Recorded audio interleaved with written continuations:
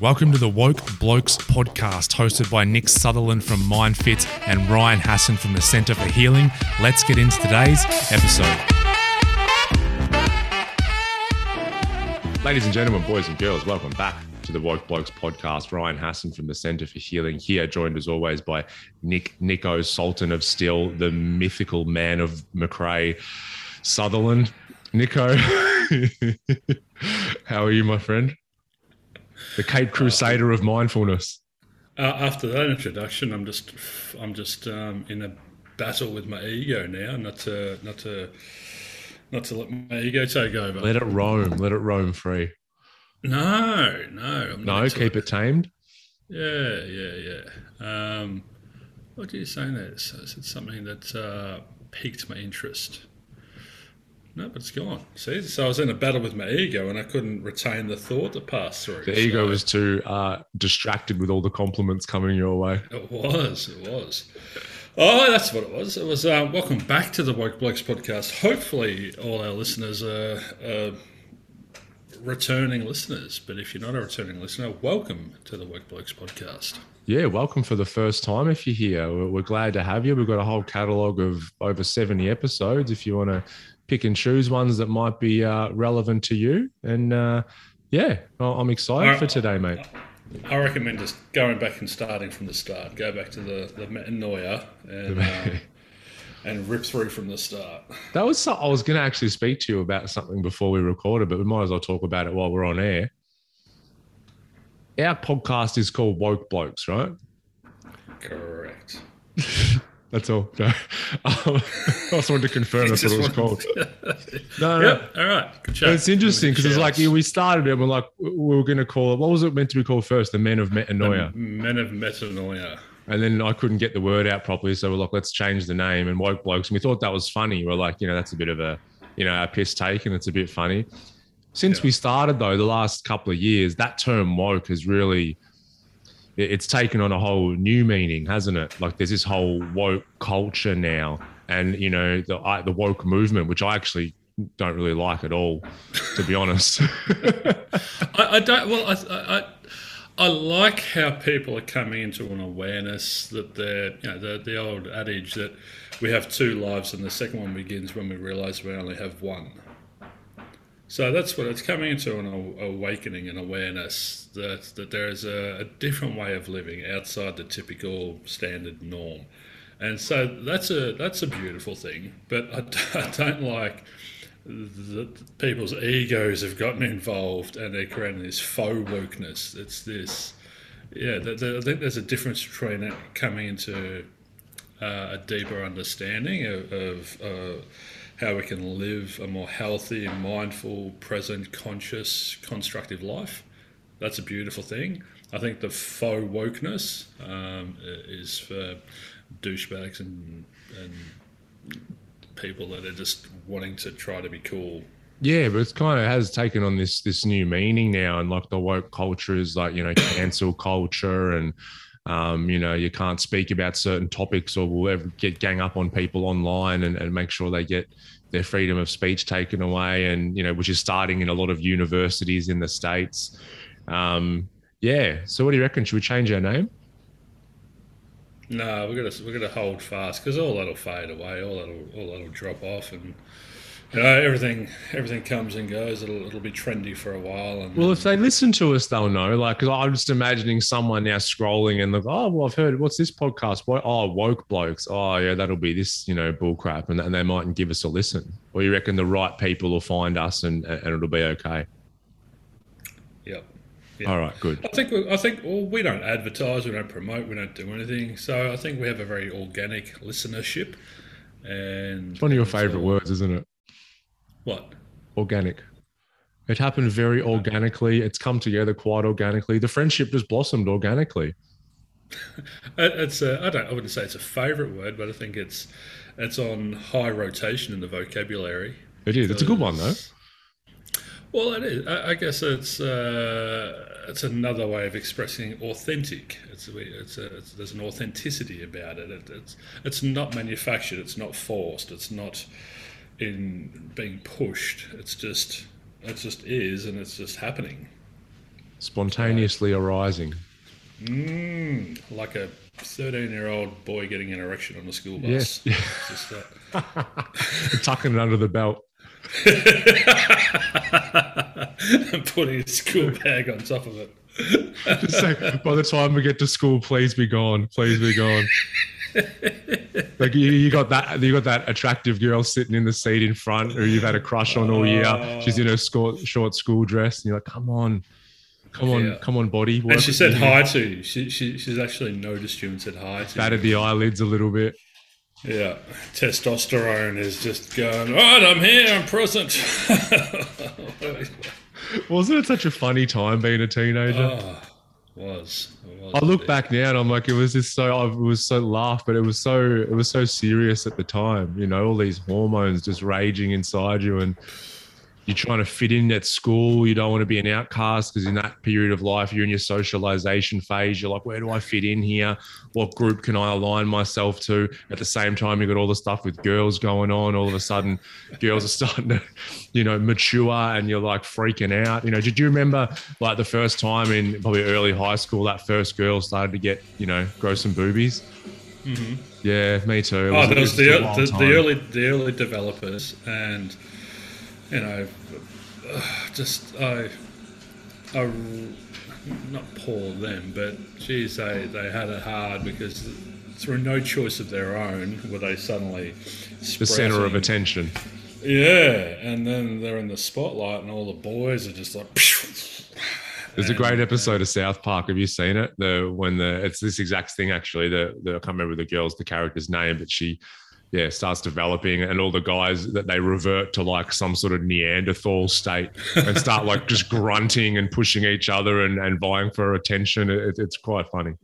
We stood no chance. The chemical shitstorm going on, there was no chance for self-control, self-regulation. It was just it was a weird time. And you don't get it unless you have, I think, parents that are really switched on to this kind of stuff and everything. You don't kind of get a handbook of how to handle that period. Plus, you don't really want to listen at that point. You feel like you kind of, know a lot more than what you do, which most of us do at most points in our life. But it's, we haven't got like a handbook of like, hey, here's an instruction manual of how to manage this period of your life. And so but we like now, I think teenagers, they're learning just being on TikTok and shit like that and trying to work out what's going on. For us, it was, TV shows and just hearing stuff from other friends, which is a terrible source of information because they've got the same shit going on. Yeah, it's when you're back in that space, you're really operating from those three amigos, the three beliefs. I must be loved and liked. How do I fit in? Where are my mates? How do I look cool? My life must be perfect, and I must look perfect, and my friendship must be perfect, and I must be seen to be cool, and I must get what I want, which is everything, which is completely irrational. So we've got we're operating off those beliefs. So the ego, it's just like basically constantly craving, and then being so irrational, and then we've got these new chemicals introducing themselves into our system, and it's amazing any of us get through it alive. Barely. We kind of barely make it, don't we? There's a few times I'm like, I don't know how I got through that, but we do. Yeah, we do. I suppose it leads into a bit about what I wanted to touch on today. I don't even know, Nick. Tell me. I'm excited. I'll talk about anything today. It's a very organic transition, right? It's just, it's happened... Organic and orgasmic. All right. Introduce someone.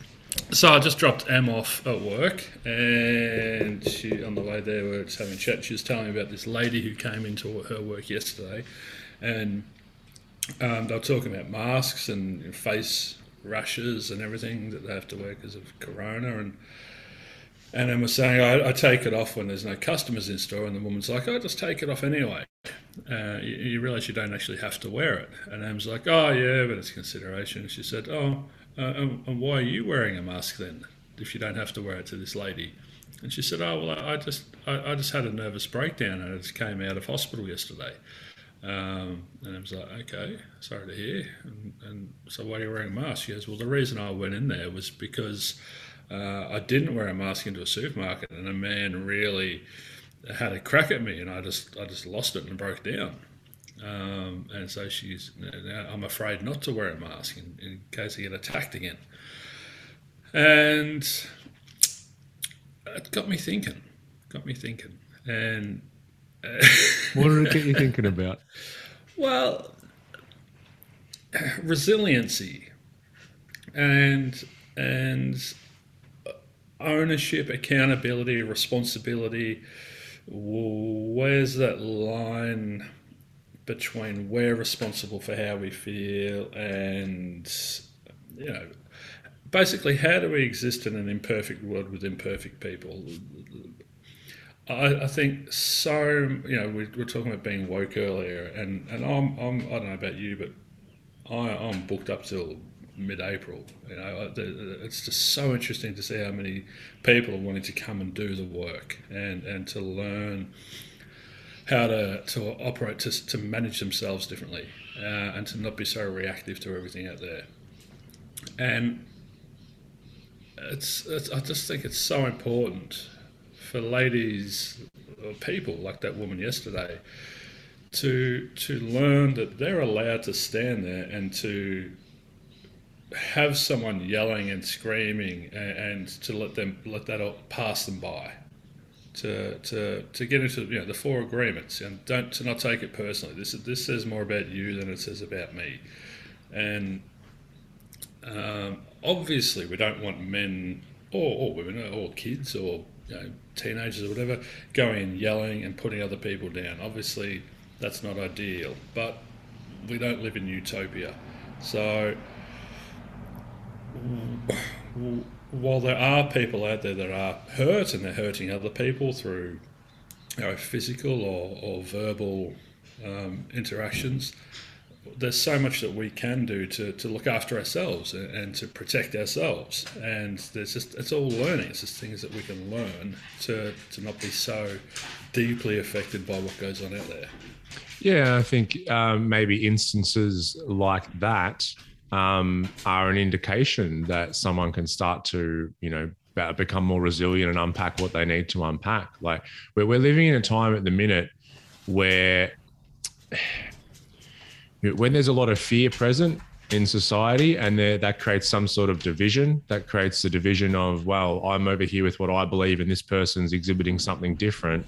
And so I'm going to lose my compassion and empathy for that person and feel like it's my right to be able to tell them off or attack them. So there's two sides to it here. I'm like, so I'm thinking more about the I suppose what you would call the perpetrator. It's not a great term, but it's like the person on the other side. Just to give you just call them the stimulus. They're just a source of stimulus. Yeah, and everything's neutral until we interpret it through our filters. So this lady interpreted that stimulus through certain filters, and one of those filters was taking it personally and jumping to conclusions and going to the worst case scenario, and that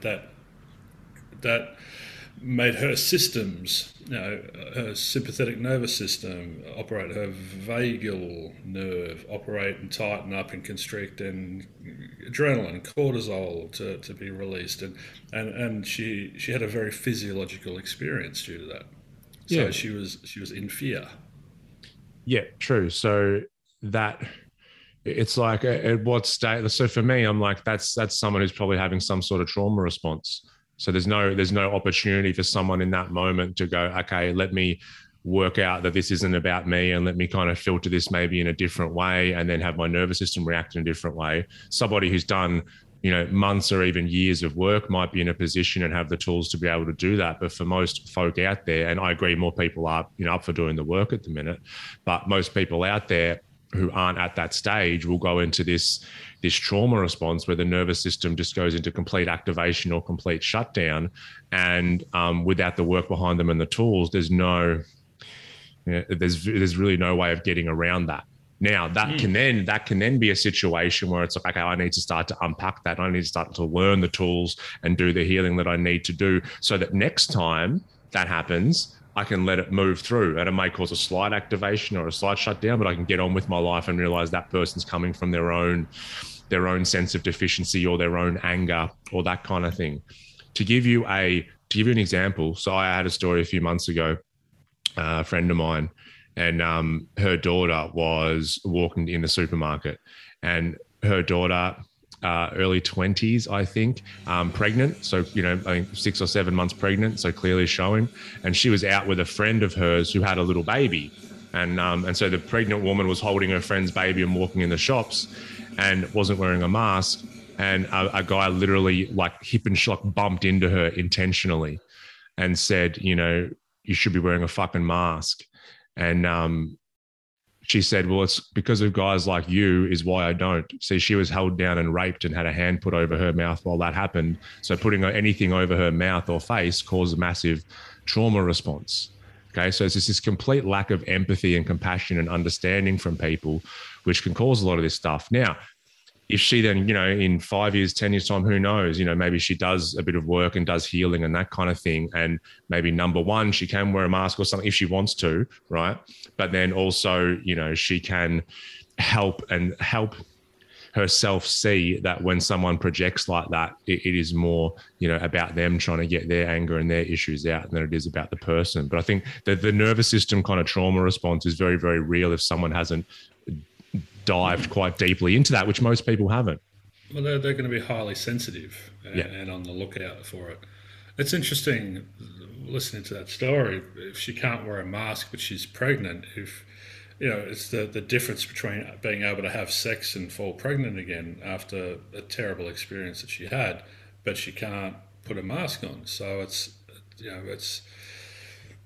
on a couple of different levels there. There's some interesting. Yeah, and I don't know her well enough to be able to kind of understand because I don't know the answer to that. No, well, there isn't one. It's just an interesting observation, and I hope that she's okay.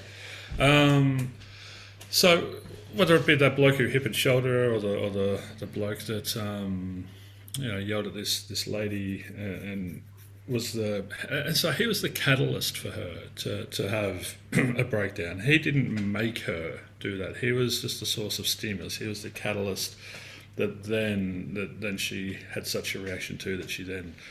And it was the same with my experience, I suppose.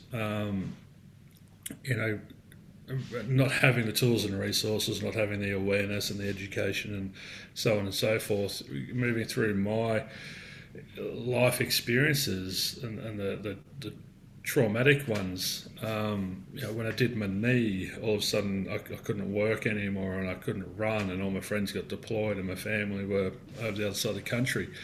There was a trauma there. It was different to someone yelling at you, but it was still a trauma on some level.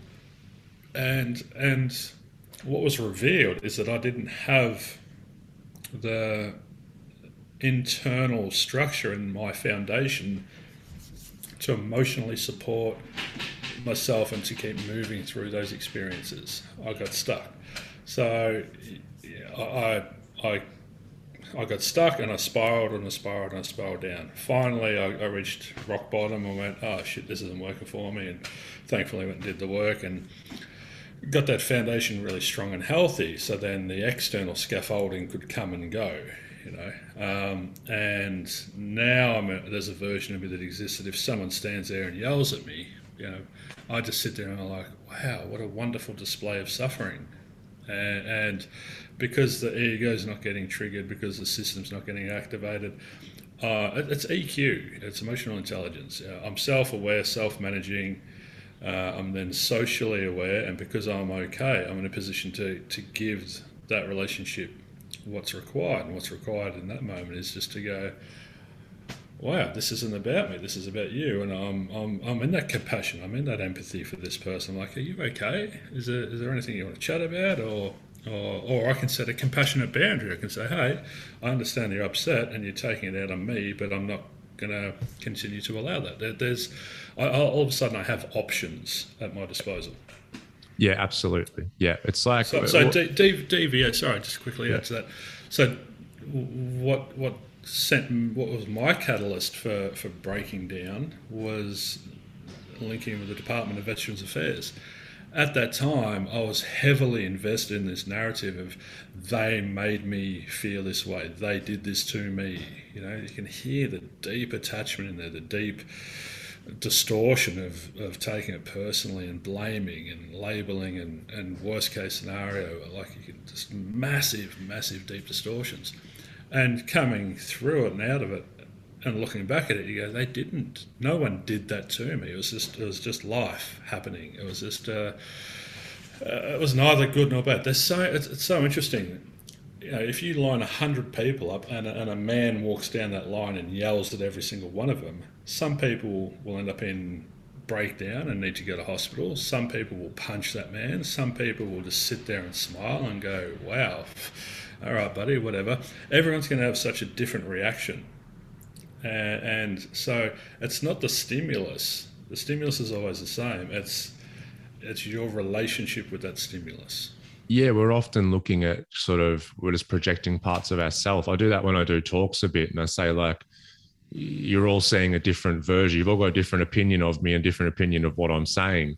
And someone might be sitting there going, oh, wow, that's amazing. This guy's great. This is what he's talking about. And then someone else will go, this guy's full of shit. I can't stand him. And it's like, who's right there? That's me. Right.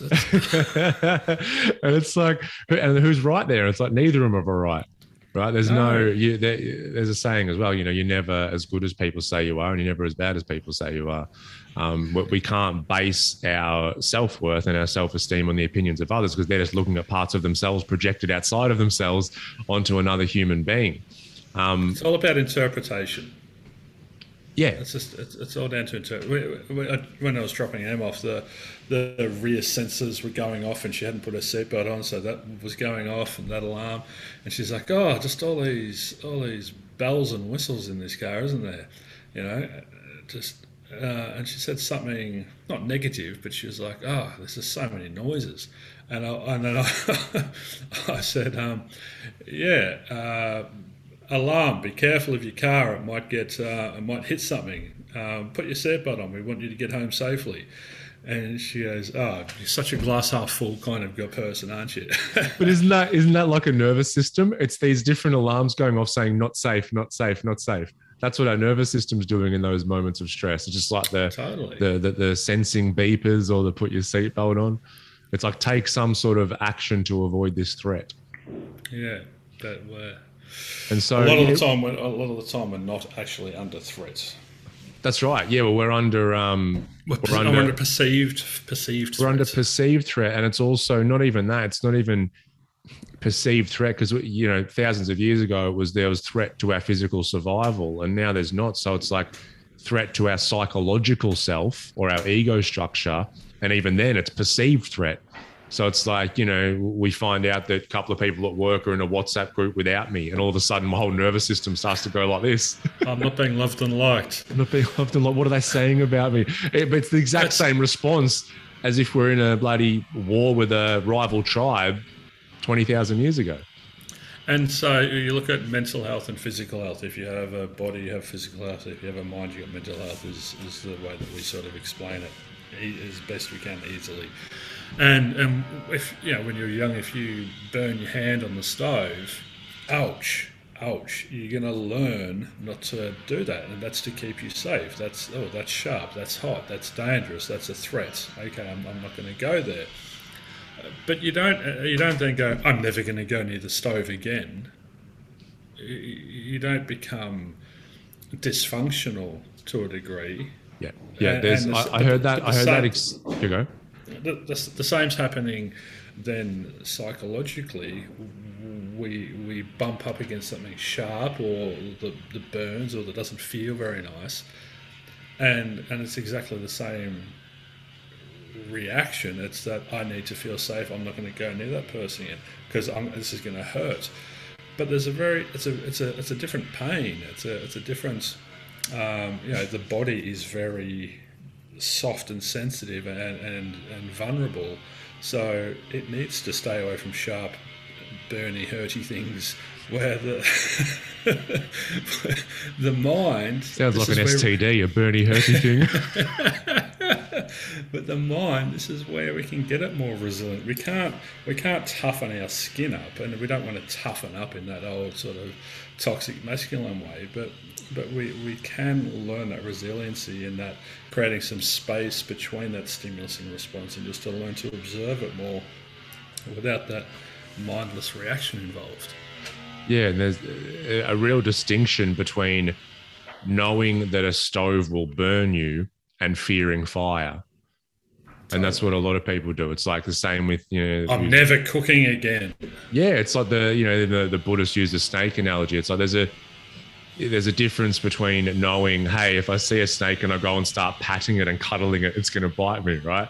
There's then a difference between developing a fear of snakes, and then I see the rope or the stick and that's a snake, and I avoid that certain park because there might be a snake there. All of a sudden the fear is actually making decisions for me in my life when it's such a tiny portion of it. So it's really interesting. It's just something you're saying. We can't have peace on earth until we have peace within ourselves. We're all co-creating this society. So what I really was interested in talking about today is that responsibility about that lady that ended up in the psych ward or the hospital, or wherever she was. Where's her responsibility to herself? Where's her responsibility to learn that resiliency, to learn how to come out of that hypersensitive, reactive nervous system and into a position where she can just, okay, buddy, it doesn't affect her so deeply. Where, he obviously has a responsibility and work to do. Whether he does or doesn't is out of our control. But this is what it comes down to. We can only control how we feel about things. We can't control what other people say or do. So if we continue to outsource our happiness, if we continue to need the world and the people within it to be a certain way and to say certain things, we're going to keep falling over. We're going to keep getting hurty-burnied. So, yes. Weekend at Hurty Bernie's. Well, don't pray for an easy life, pray for the strength to endure a hard one. As you were talking earlier, it got me thinking. You were talking about your experience, I can relate it to mine as well. I had a divorce, which was kind of a catalyst to me go off. So the divorce or the ending of that relationship was the stimulus. And then my response was to not properly deal with it and start using drugs in ridiculous amounts.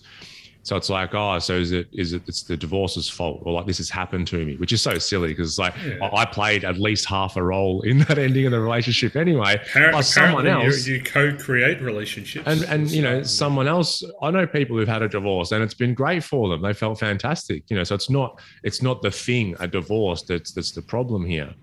And so for me, it's like we have the stimulus, as you're calling it, and it causes this reaction.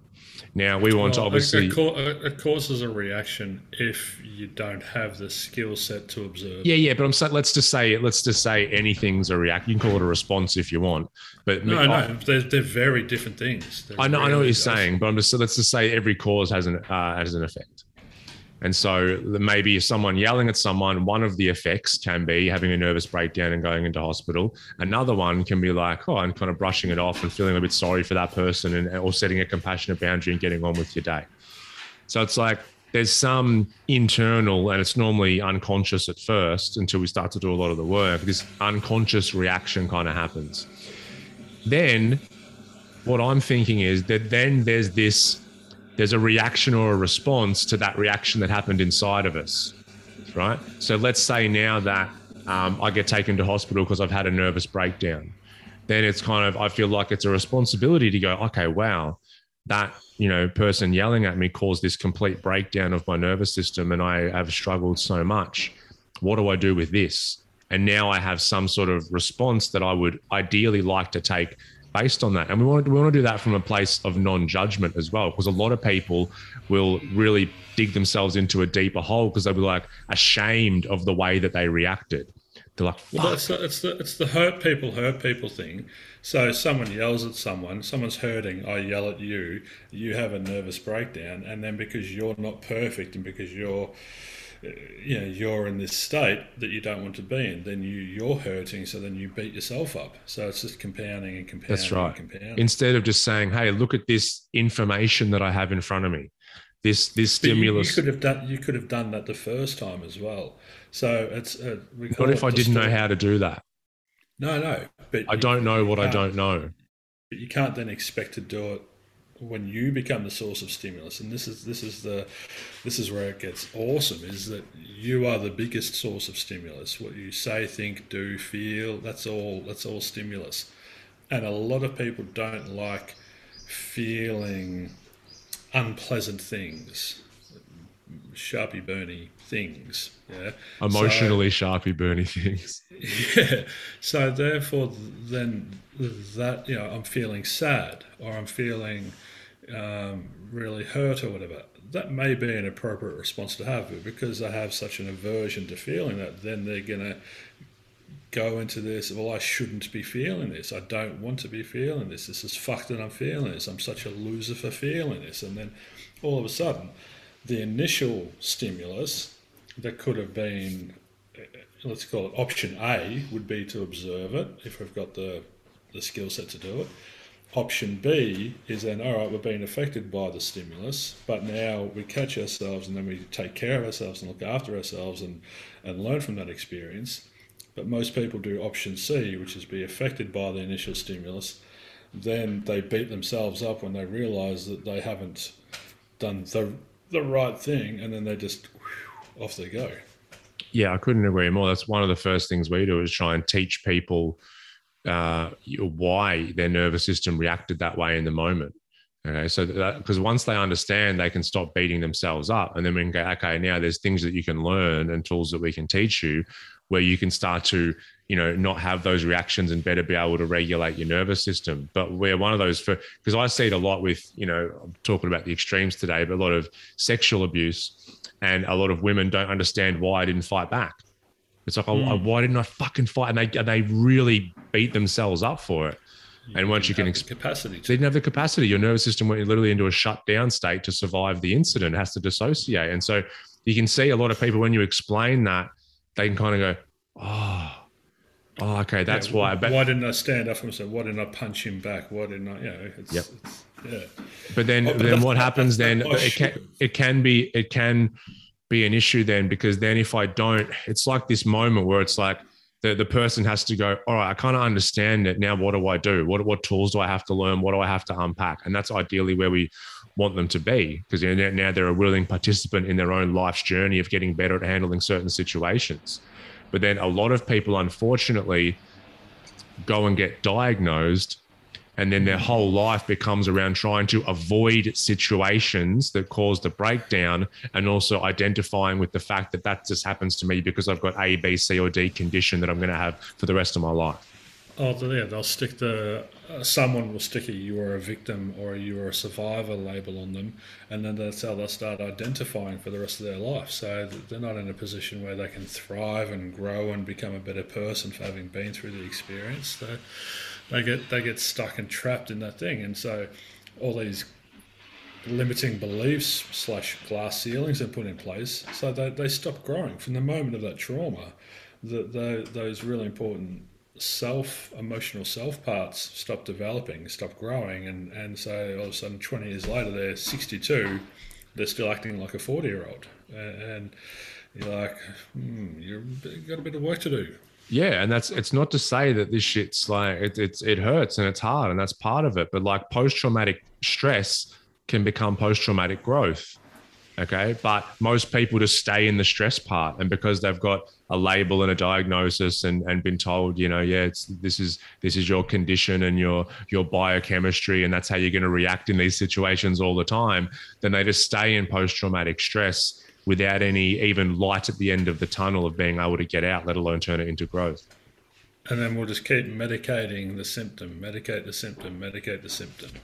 I got discharged from the army, severe anxiety, severe depression, PTSD, alcohol dependency disorder, sexualized violence was the attributor to most of that, but so was a knee injury and blah, blah. And I carried those labels for ages and wore those labels and identified as those labels. I didn't want to go down the prescribed medication path, so I prescribed myself some Jack Daniels, and I had a good old time doing that for a while. And but you're not trending. I did this thing with a client the other day. Did graph and what the X and the Y. Is the X the one that goes up? We get the idea. Well, yeah, okay. There's a vertical and a horizontal axis. Yeah. So the X one pointing upwards is health on a scale of 0 to 10, and the one running across goes is health. Is age. And that goes from 0 to 100, let's say.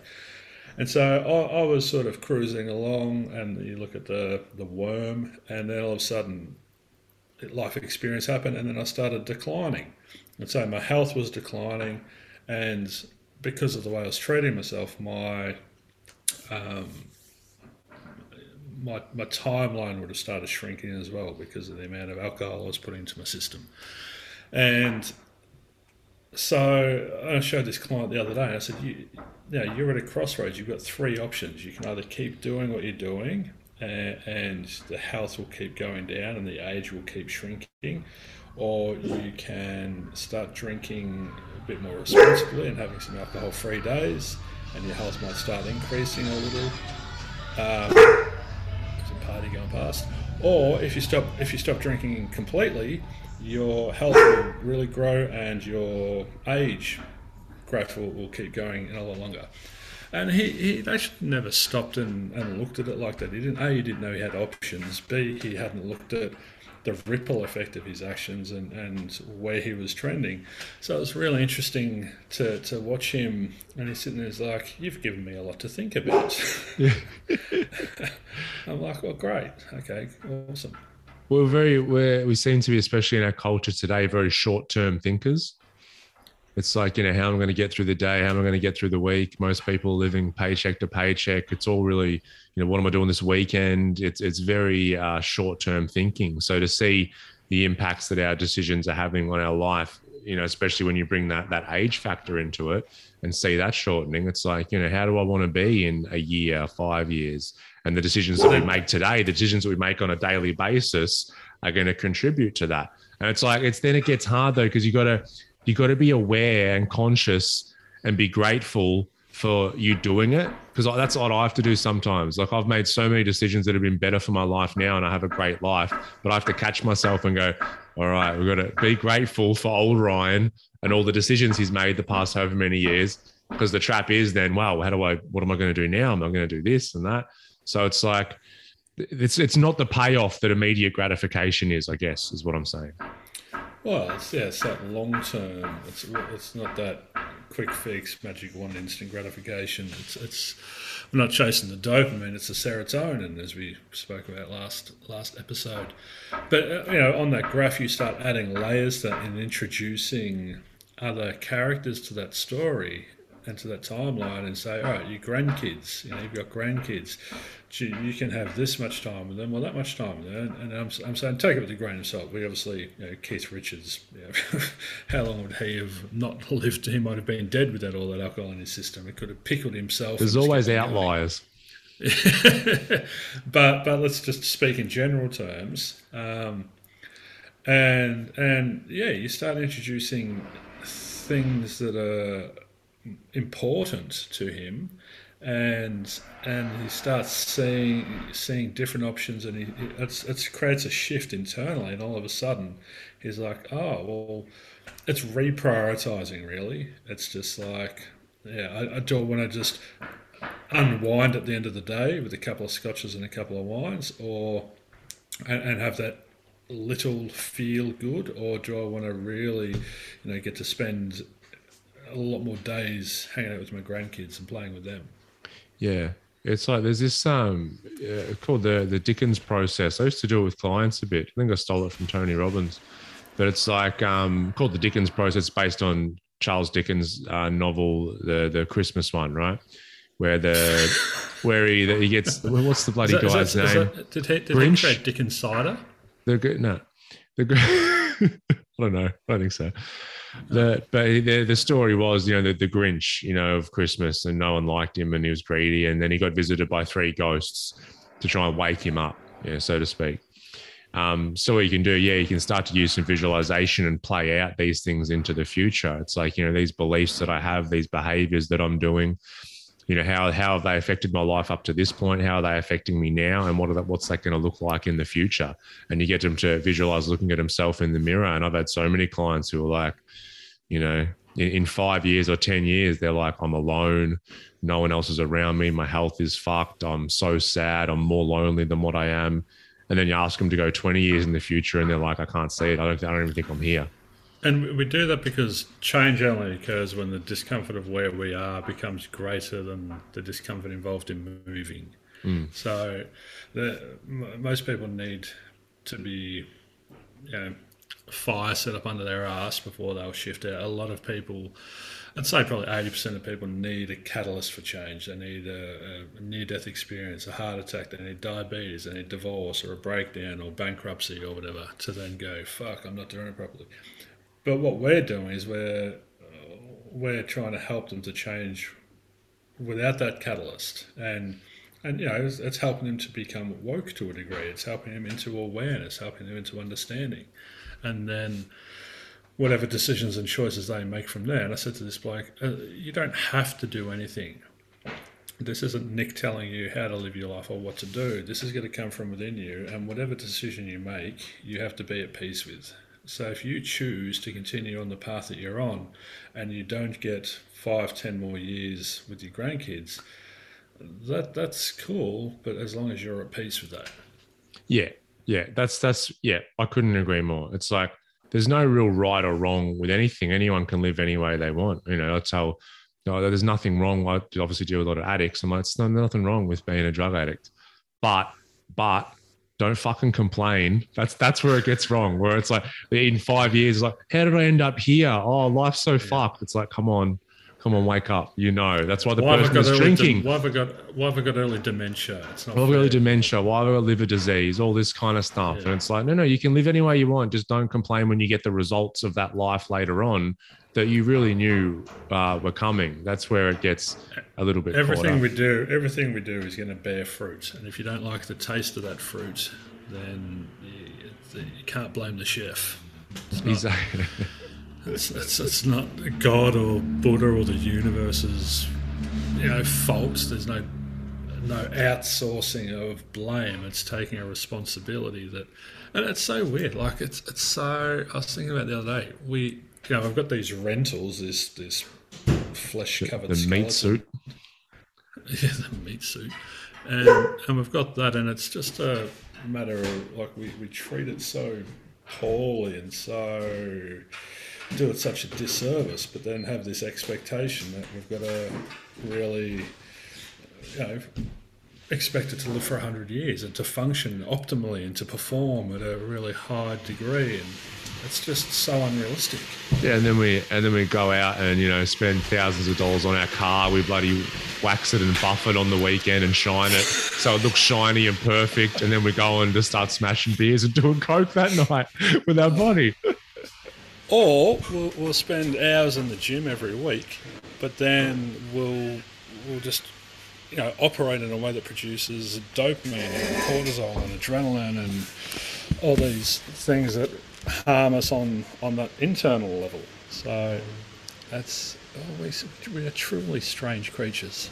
We are strange creatures, but I think where we started this conversation is like, if we have those instances in our life where something has caused a massive reaction in us, could be a breakdown, could be even something less than that, could be something our spouse said that just got us just really angry.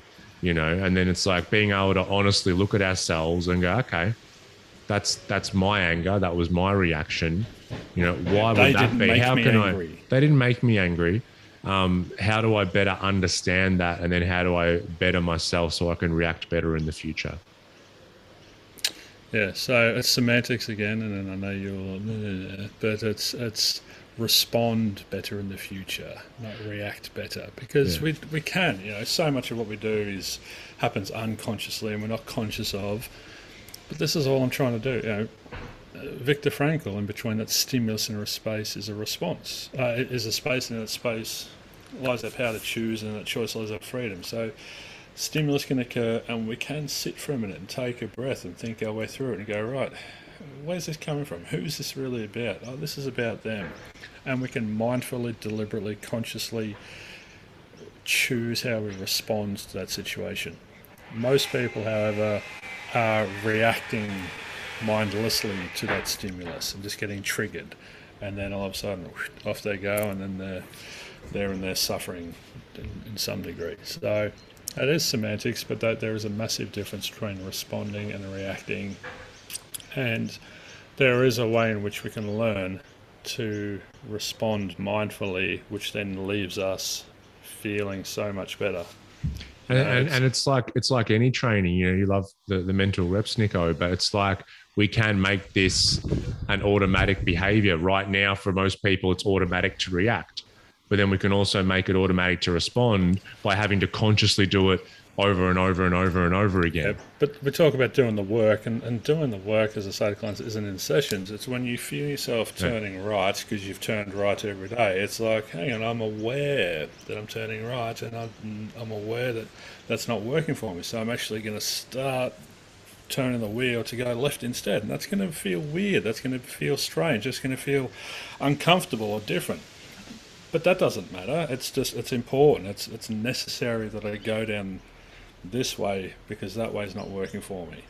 And so that's essentially what MindFit is getting people into that awareness and getting them out of their reactive autopilot and into a conscious state. Yeah, and then it's like you've turned the ship to the left, and all of a sudden you're like, oh, thank God for that, and you let go, and the ship just automatically turns back to the right, and then you're like, oh fuck, I got to do it again, and you do it again, then it turns back to the right. But by the way, it's effort and repeated effort and repeated effort. You've got to. Takes a while to change that wiring that's so deeply ingrained in everyone. It does, but it's worth it. It's like when some people have an aversion when they're like, oh, what, I got to, focus and do this stuff every day. Yeah. Like, don't you want a better life? I had a client, yes. I can't be bothered. You can't be bothered having a better life? Nah. And that's cool. Some people... That's fine. Yeah, that's this incarnation of them isn't up for doing the work, and there's no judgment. But once again, don't come running to us and complain and don't think it's unfair when you get some illness that you have co-created because of how you've operated all these years.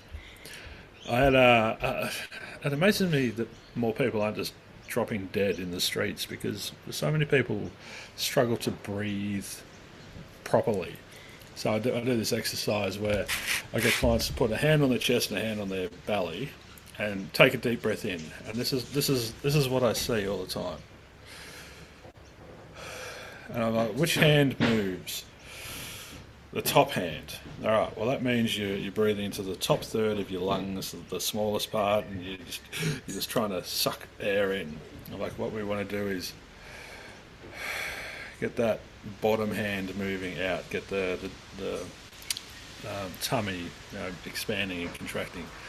And so we're playing around with it. She goes, oh my God, I just can't do it. I want to, and usually it's because of asthma, or it's because of anxiety, or it's because of smoking. There'll be something that's trained them to breathe inefficiently. And she sent me a text yesterday going, oh my God, I was just at the gym and I started focusing on where I was breathing into, and it was mind-blowing to realise that it was just in here, and I was wondering, I was getting puffed so quick, and I was wondering why I couldn't last at the gym very long, and blah, blah, blah, blah. And she said, so I shifted it, and it was a real struggle because she didn't have the neurological pathway to operate the diaphragm, which she said I really had to work consciously to breathe in deeply, and she said it was just a totally different experience.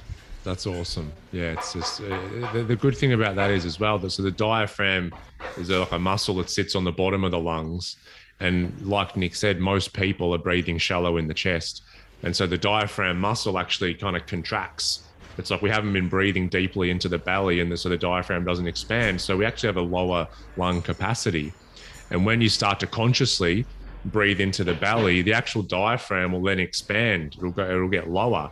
And so then it's actually becomes easier to breathe in the belly, and we have more lung capacity. And that's why, because singers have to be very, very focused on their breath. And singers have, like, I think their lung capacity is 2 to 3 times a normal person, because they've trained it and their diaphragm muscle has expanded. So they're able to use the full capacity of their lungs, whereas most of us are just like using half of them, the top half. But the singers don't have an expectation that muscle just should be working in the way that they want it to. They realise they've got to do the work. They've got to put the effort in. Isn't there a pill I can take? Yeah. Is there a diaphragm expanding pill for my diaphragm contracting disorder that I have? Yeah, we'll find that. We'll get a magic wand off the internet and magically make you be able to do that. So I think the whole thing about this episode is that personal responsibility. You know, it's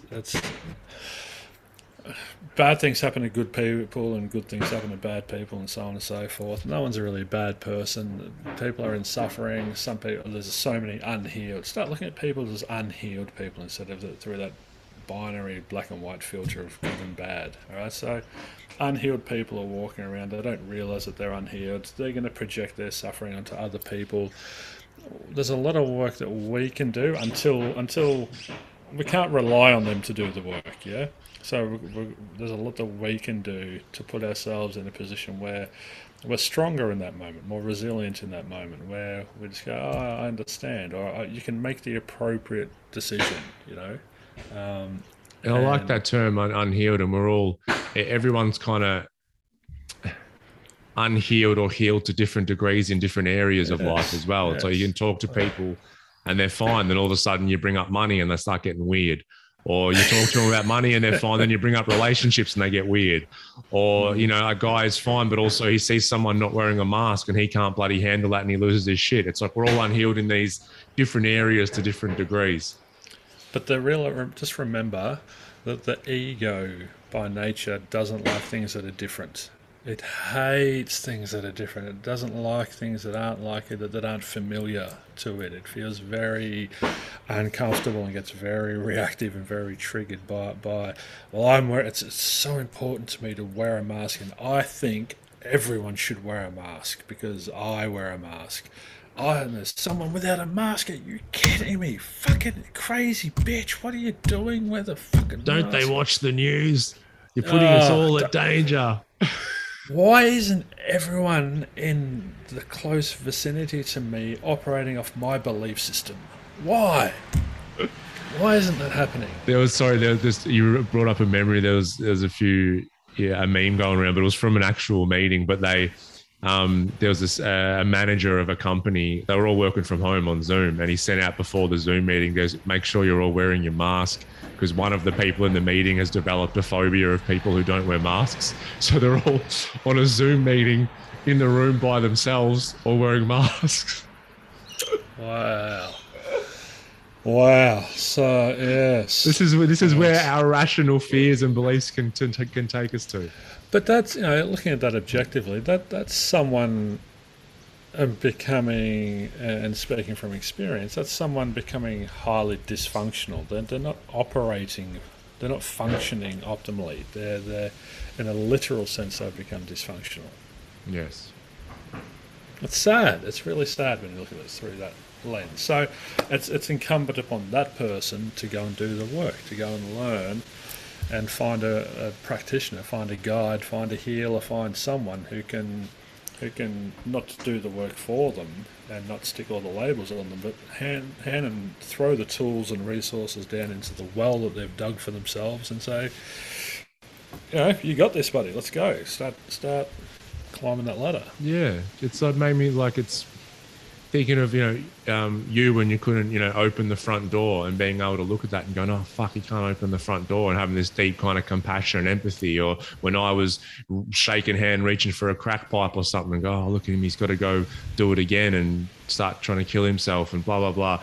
And then it's also like, oh look at that guy, he can't even handle someone not wearing a mask. It's like trying to be able to have that kind of attitude, and that can take some work, as opposed to meeting adversity by trying to fight back overly or going into that, nervous breakdown state? Their ego is heavily in the driver's seat.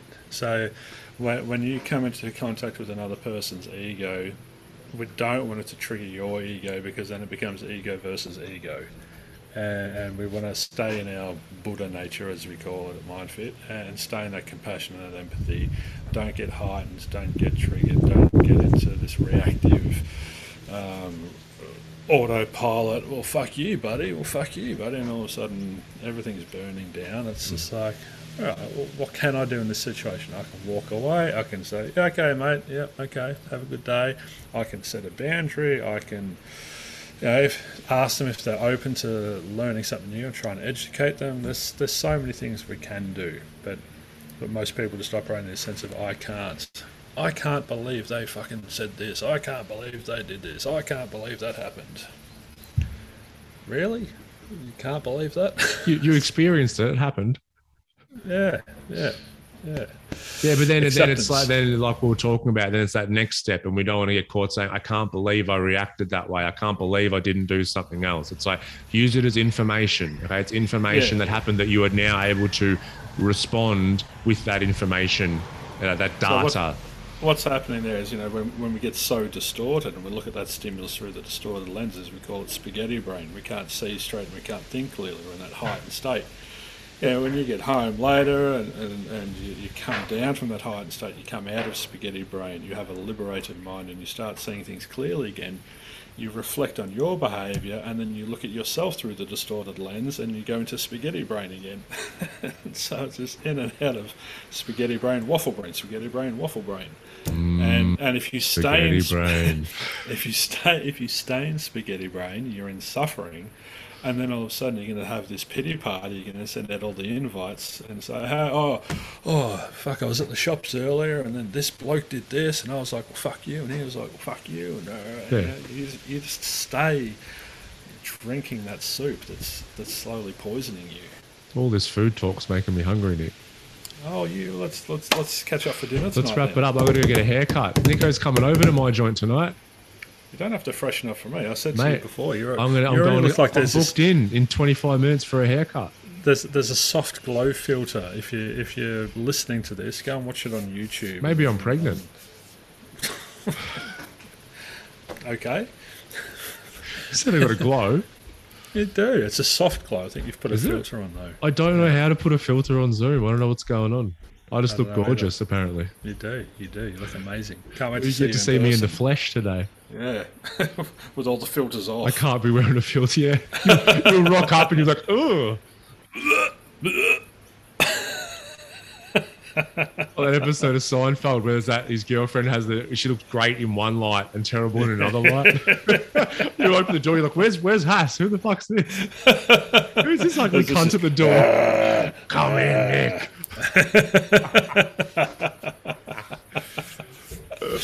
Oh, very good. Thank you. All right, Thank you, listeners. Take responsibility for your own happiness, please. Yeah. Thank you for tuning in to the Woke Blokes podcast. Please don't forget to subscribe to the show. Also leave us a 5-star rating. We thank you so much and we'll see you all next time.